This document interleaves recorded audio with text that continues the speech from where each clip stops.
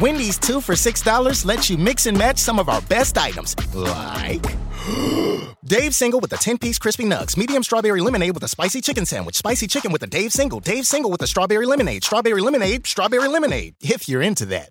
Chicken Sam, crispy nugs, strawberry lemonade, Dave's, nugs, Sam. Whew. Pick what you want at a price you want. Choose wisely. Choose Wendy's 2 for $6. For a limited time, price and participation may vary at U.S. Wendy's. On the card only. Single item at regular price. Well, good morning, little brother. Is Early Break with Zip and Jay. Brought to you by Gaina Trucking. Weekday mornings from 6 to 8 on 93.7 The Ticket and theticketfm.com.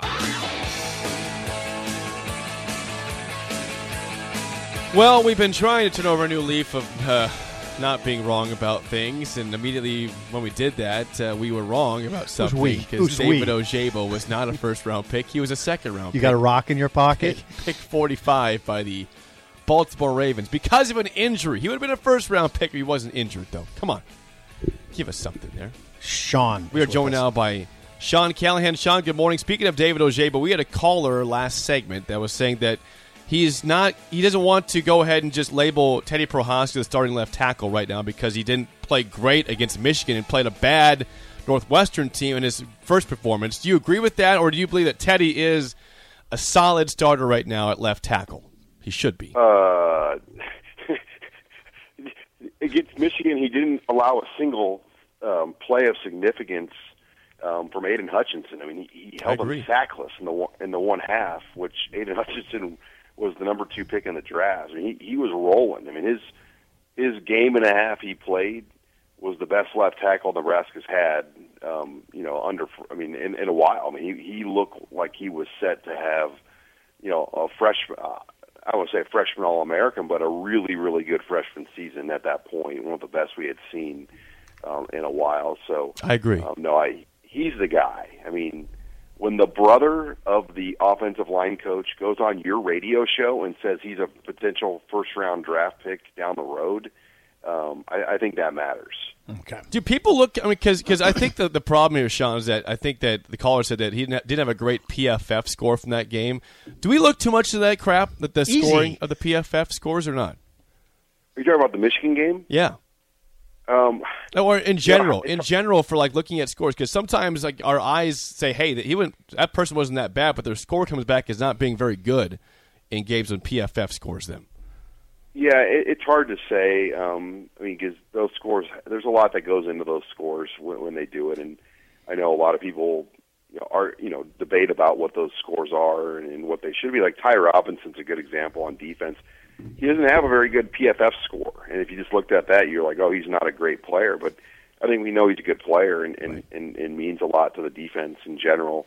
But yeah, there's a lot of variables that go in, and I think you got to go off your eyeball first. And when you see him and what he meant to that offensive line, I mean, Nebraska played really good football when he was out there. And I know his upside and potential and what he means as a leader in the program, too. There's a lot of other intangibles there with him. So, no, I'm not worried about Teddy Prohaska. And I would be very surprised if he is not the starting left tackle. Sean Callahan joins us. Sean, so Nouredin Noili ruled ineligible by the NCAA for a failed drug test. He will miss this entire season. In fact, he loses a year of eligibility, so everybody does the mental gymnastics offensive line shake up. What's it look like to you without Nouredin Noili? I think the biggest question is, what are you going to do with Turner Corcoran? And that's what you have to decide. What is he, your right tackle? Is he your left guard? I mean, heck, he can play center, too. I mean, he can play anywhere.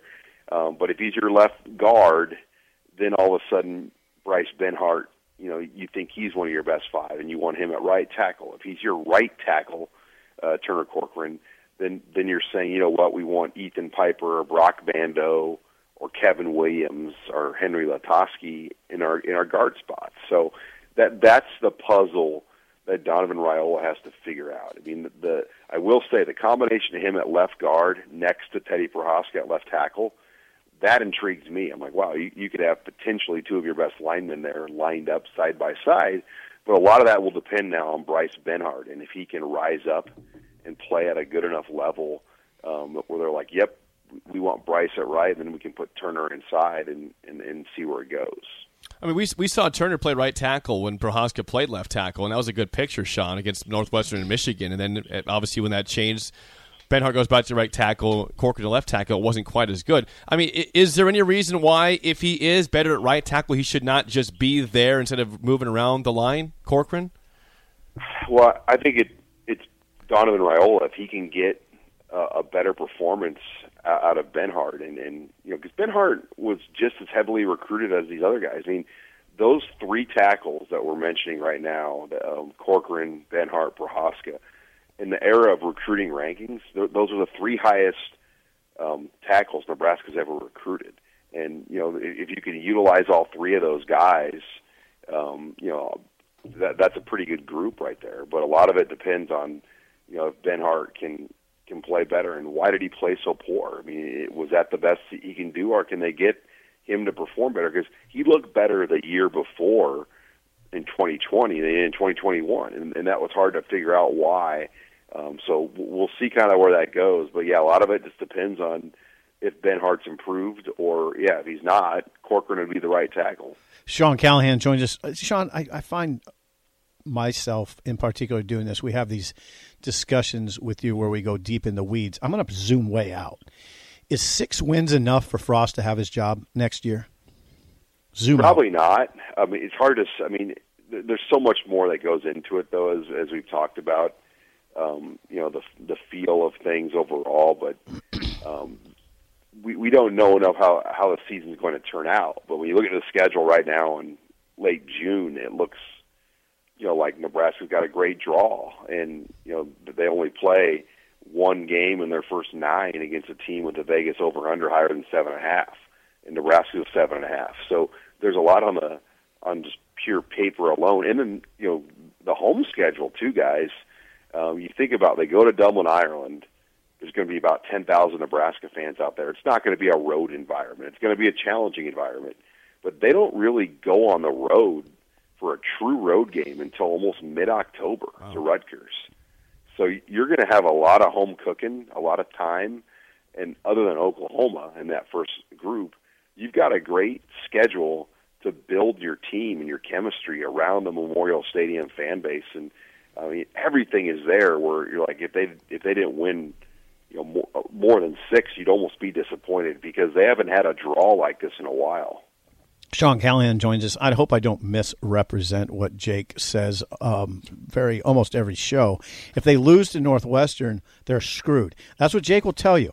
I don't agree. Where do you come down on that? Did I misrepresent you? No. It would be bad. I mean, it's like Jake going out on the easiest hole in the golf, not the easiest, but an easy hole in the golf course and taking a double bogey. Done that before. Right? Wrecks the round. And you're mad the whole round, and it affects the rest of your round. That's what that game would do. I think if you lost that game, the way out of it would be beating Oklahoma at that point. But it's hard. We don't even know what Oklahoma is going to look like. I mean, that's why you kind of have to snicker at the projections on OU right now, because they lost 15 starters. They lost their quarterback. They lost Nico Benito and some really, really good players on that team a year ago. And they have a new coach who's never been a head coach.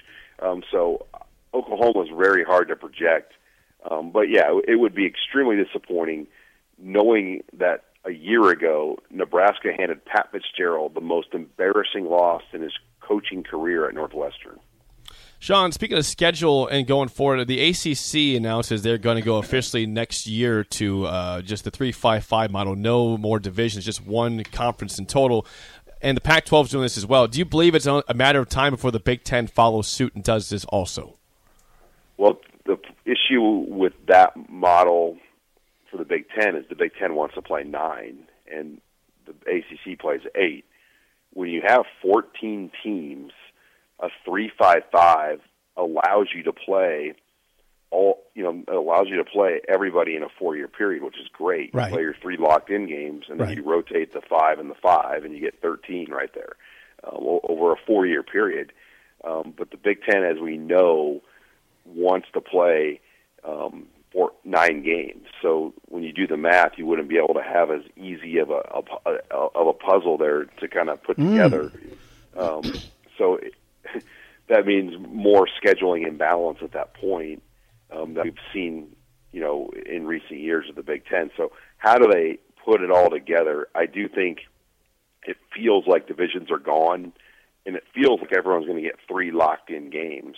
But then how do you do the 6 non-conference splits and make sure everybody plays everybody over an equal period and not having that imbalance where, and Nebraska's got to play Ohio State again, and Iowa, you get Rutgers, or just because it matters when you're talking about winning or playing in this league.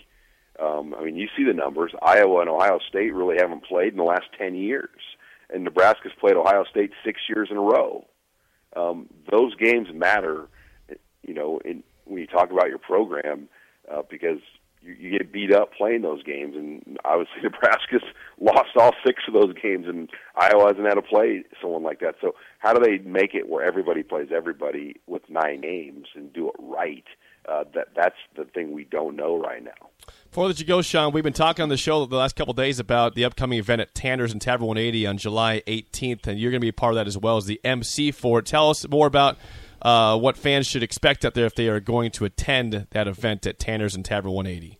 Yeah, it's going to be a great night. I do events like this all around the state, and this will be as exclusive an experience for a fan as I've ever seen for these events. You're going to have Husker coaches there, and you're going to have O'Shawn Mathis, Garrett Nelson, and who am I missing here? Trey Palmer, all there that night, and your food, all of your drinks are included with the deal. And I was one of my friends says, man, he goes, when you really think about it, to go to like the recruiting dinner at Nebraska, you've got to be a $5,000+ a year donor to get access to go to that type of event with the coaches. And you don't get a meal like Tanner's is going to offer. You don't get the drinks they're going to offer. So it really, honestly, when you break it down, is a very exclusive experience. You're going to get to see coaches, players, in an intimate atmosphere and a great sports bar, and I'm looking forward to that. And I know the ticket you guys are